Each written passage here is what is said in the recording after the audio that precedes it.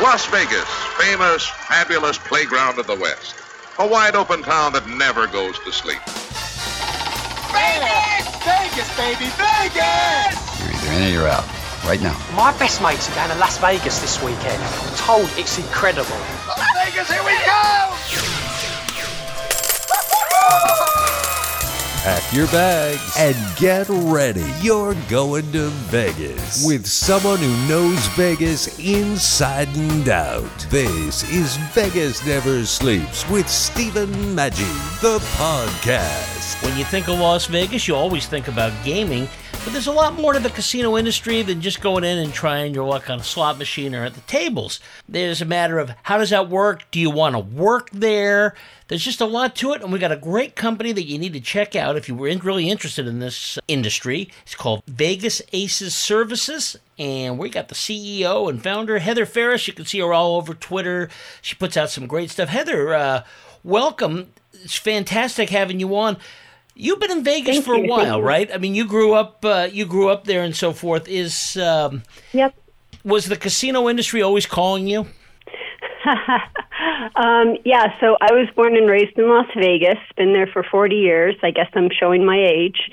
And it's funny because when I was a child, and excuse me for anyone who's a dealer out there, I would look at casino dealers and I would say, no, I want a real job. That's not a real job. I want a real job. What are you talking about? So, no, it wasn't actually a calling. It was sort of something that I fell into. You've done a lot of stuff in addition to what you've done there. Have you taught over at UNLV, I believe, and worked with some consultants Correct. and so forth? Yes, so I am an adjunct professor at UNLV, teach the fundamentals of land-based casinos, and it's a great job. And I also do consulting as well. Typically, we consult table game inventors. So if you invented a new casino table game and you're trying to get it onto the market in a casino, we would help you with that. Yeah, it's really cool. So we'll do it backwards. We'll start with the inventors. I think that's really cool because a lot of people have these ideas. Boy, this game would be great in Vegas because you could bet on it and it would be fun. What do you guys do? Do you go through it first of all and see okay, does this even make any sense? And then if it does, what are the next steps? Yeah, so there are a few guidelines we try to hit before we, let's say, approach a casino and try to sell it to them. First thing is, when the casino inventor comes up to me, I typically ask him, can you explain your game in between 15 and 30 seconds? We are looking for a simple game, not a dumb game, but we don't want anything complex. If it's hard for the players, if it's hard for the dealers, the game's never going to make it. So there's that. And then we also we do like an elevator pitch, which everybody needs an elevator pitch. And the thing we try to do is we say it's a mix between this game and this game because the person already identifies or associates with those two games. They already know those two games. So it's a lot easier to pitch a game to someone when you could walk up to them and say, hey, this game is let's see, what would be a good one? Now I have to think of a game. This would be a mix between roulette and Big Six. Oh, okay, yeah. Well, you know what roulette is, you know what Big Six is. Automatically, you understand the fundamentals of the game in less than 5 seconds. So if you're an inventor out there, you kind of want to go after something that's associated either with blackjack or poker, something that they'll instantly take somebody and then it's like, all right, now here's a little variation on that. Correct. That is typically the ones we see with the most success. If you come up with a game that is very obscure and I'm thinking of several games, but I don't know if I should say any of their names. That probably wouldn't be good. But basically, if I walk up to the game and it takes you 30 minutes to explain it to me and I'm still walking away like I have no idea what to do, it's not going to work. It's not going to make it. No, that makes total sense because, I think people sometimes are scared of Baccarat, for example, which isn't all that complicated, but they just don't want to learn. At least like blackjack, you go in there, you know what 21, and then it's just little variations on what the rules are. Right. And it's really funny that you mentioned that because there are some games that would never make it in today's market. If you look at craps, for example, if someone came up to a casino with a game like, hey, I got this great game, it's called craps, there's a million different ways to bet, it's really confusing, it's going to take you a while to learn it, it's definitely a winner. Most casinos would be like, are you kidding me? No, we're not putting that game in there. And the reason why craps is so successful, the reason why it is in casinos is because these games have been around since the dawn of time. Like craps is a evolved version of Hazard that was around in like the 1600s. So it's so they have staying power. It's something that we've evolved with as a humanity, as a society, and that's the reason why they're in casinos today. But if you try to, let's say, create something like craps where there's an insane amount of bets, that would never make it. Well, and it's really interesting to me. I've been going to Nevada. I've always enjoyed it. I never was a big player in terms of lots of dollars, but I always liked to play around. And I remember, when I first got into it, there were some basics there. You could always find blackjack. You could always, craps, roulette, those things. But I've noticed in the 21st century, we're seeing more and more of these like variations. When I say variations, it's still blackjack, but now it's another way where we'll have one of the cards up, or you'll have something where you play the 22, all these different weird things. But do you find, because you also help players, do you find that unless you're really into this, that's kind of hard because all of a sudden your strategy that you've been practicing now goes out the window because the rules changed? I disagree with that, and the reason why I disagree with that, and let me give you a different example that might put it more into perspective. The Marvel movies. Okay, there are a million different Marvel movies. Why do you need a million different Marvel movies? I mean, it's insane. But there's variations of them. There's several different variations, and the variations are basically for people who love the game but are bored with the monotony of it, and they want something different. So when you help players, right, I like video poker. I know, a lot to the purist, that's like, playing on machines, but I like it. But it's one of those things when you're used to a particular thing that you like, there's all those different games, it is really hard to go into a, jacks are better or a wild card, deuces are wild or something, just because it's so much different. Do you think people just can easily make the switch? Or if somebody really wants to get good at these things, should they pick the one they like the best and try to stick to? What do you recommend? I think it's a personal decision. What do you have the most fun with? Again, gambling should be done for fun, not to pay your bills, not to pay your mortgage. If you have a phone bill you have to pay, please don't go to a roulette table. But it's fun. So what do you want? What do you prefer? If you're there just to make money, then I would suggest going a different route. Card counting, for example. There's different ways to do it depending on what your objective is. But you mentioned card counting, and I remember when I first got into blackjack, in my youth. So I read this book, The $1 Million Blackjack Player. This guy, he was a statistician from back east and so forth. You go through what you have to do there, and that's no longer fun. That's a job, and a hard job at that. Exactly. Yeah, it is a really hard job. I used to be a casino dealer, and we would have professional players on our table who were there every single day. I worked 9 hours, Yeah. And they would be there before I got to work, and they would be there after I got to work, and sometimes they would be wearing the same clothes for multiple days. It's stressful because when your rent is due on the 1st and you're having a bad streak, there's nothing you could do to change that. So it's a very stressful job. And the thing about card counting is the card counting, believe it or not, actually made the casinos a ton of money. And I know there are a lot of casino managers out there that sweat the money and they freak out about card counters. But the truth of it is most people who try card counting and excuse me if I offend anyone, they're not very good. So they end up wasting a lot of money, and the casinos get that money. So it's actually very profitable for casinos to have card counters in their casino playing, you know? And the smartest casino managers that I know are like, yeah, bring the card counters in, sure. Let them play, have fun.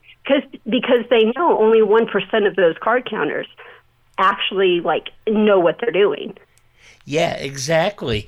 And you always hear those stories, and I always thought the casinos kind of put that out there to make it kind of exciting, but people wearing disguises and stuff, you have to be pretty good, because the other thing is, even if you are good and you can win, you got to be able to have some day where, I dropped $40,000 and not go crazy. I mean, it's a job, so that isn't a bad day, it's just a day, right? Exactly. Part of card counting, part of being a good card counter is managing your bank and starting with a very large payroll.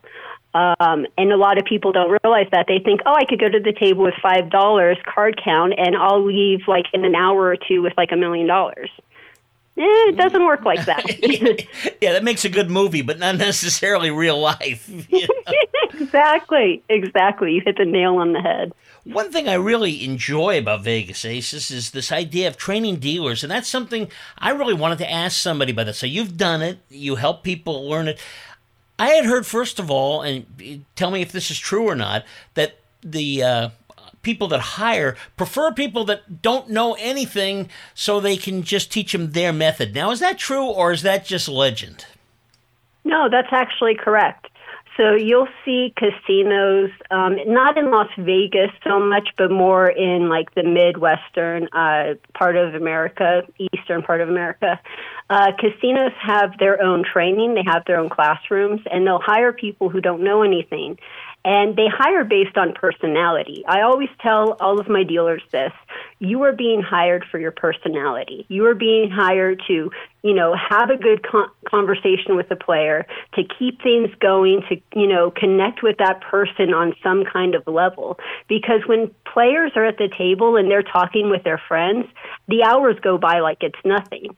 Right. And you end up spending a ton of money, which casinos love. If you're on the table and you hate your dealer, you're going to be there for 10 minutes before you leave and say, F this place, I'm never coming back.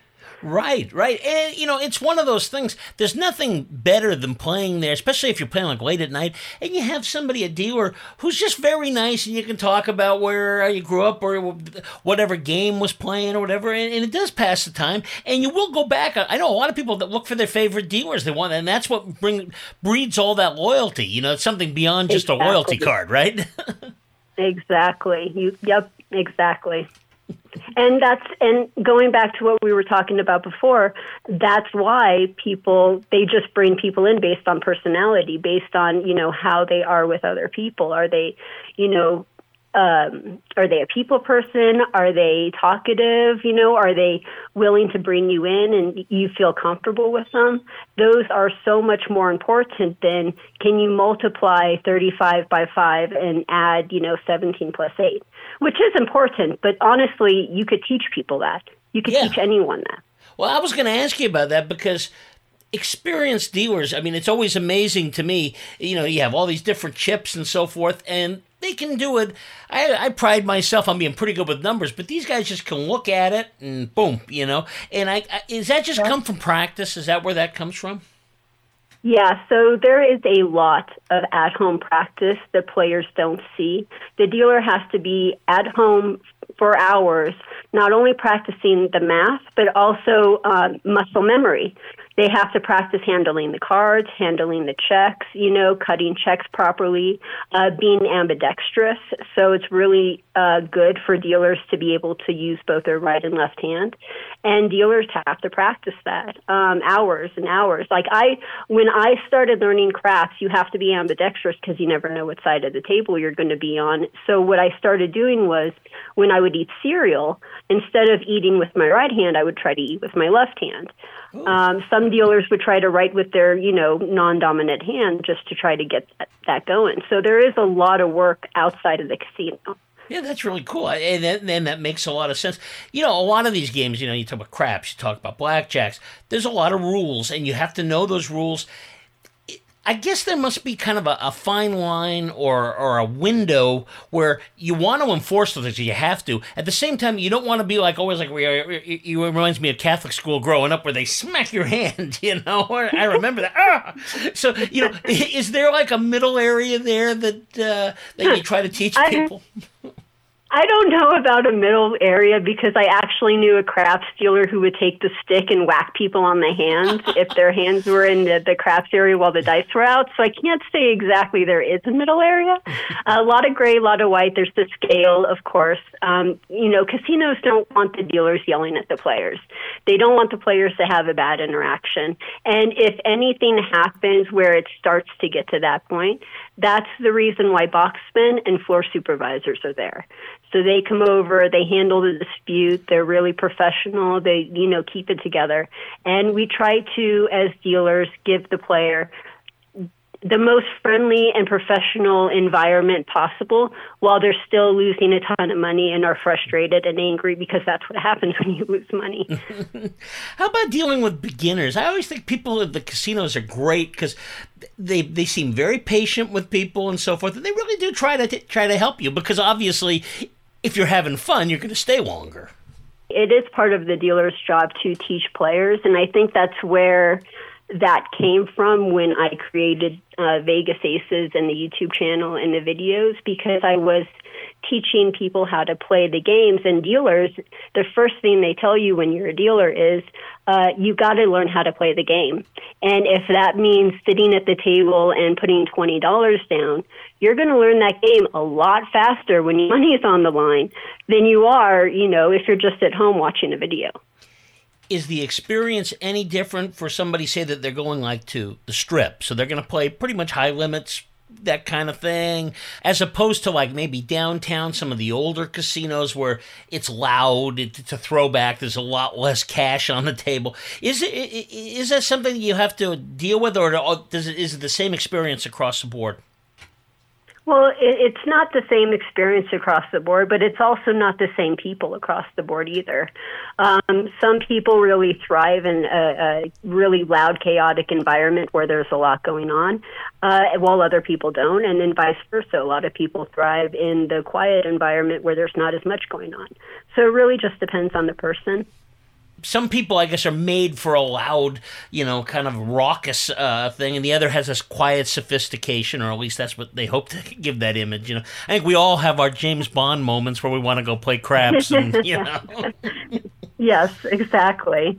And that's one of the things that's really nice about Las Vegas is we have over 150 casinos in the area. Yeah. So you're going to find something that you like. Well, one last thing then. For people that come to Vegas, that's one experience, the tourists. There's also the locals, and the locals are a big part of that economy. I mean, there are people. Do the dealers handle them different at all, or is there a different feel for when somebody that's going to be there every month, maybe every week? Does that even come into play? Well, you're absolutely right about that, where there are two different types of casinos. So you could work on the Strip, where it's tourists and you have new people coming in every single day. Or you could work in a locals casino off the Strip and see the same faces every single day.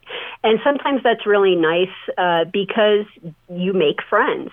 And you end up seeing your friends every day. And you sit there and you literally just shoot just playing games all day, and it is the most fantastic job in the entire world.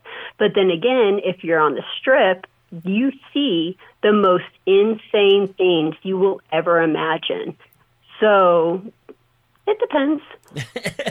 Well, and one other thing, you've looked at it from the academic point of view, you teach it, you play it, you've been in Vegas and so forth. And now we see, and I know this isn't part of what you do, but we see this unbelievable run to sports betting. I mean, it's going to get to the point where literally you can bet almost play-by-play. And I just wonder, is that a good thing or a bad thing for casinos? Because it's now somebody that's a sports fan in New Jersey can sit at home and bet all day, which is a scary thing. But what's your thoughts on that? There's good and bad in both. I feel bad because I'm not giving you a definite answer for any of it, and I'm realizing this as we go along. Like, I haven't actually given you a definite. I apologize for that. We'll get you into politics. No. You know, that's smart. You know. It really depends. I read an article the other day where they were talking about this exact thing, and they were saying that people who do sports betting, yes, it's good because you could bet anywhere and at any time, and they're able to bet on their phone and their app. However, the casinos have seen some problems with this, where people are sitting in the sports lounge watching the sports game in a casino, let's say in Casino A, but they're using Casino B's app to make purchases or to make, their bets. So here they are hosting them and giving them free beer and whatever their promotions are, and they're not getting the money. So it really just depends. That's a great answer, actually. I never thought of that.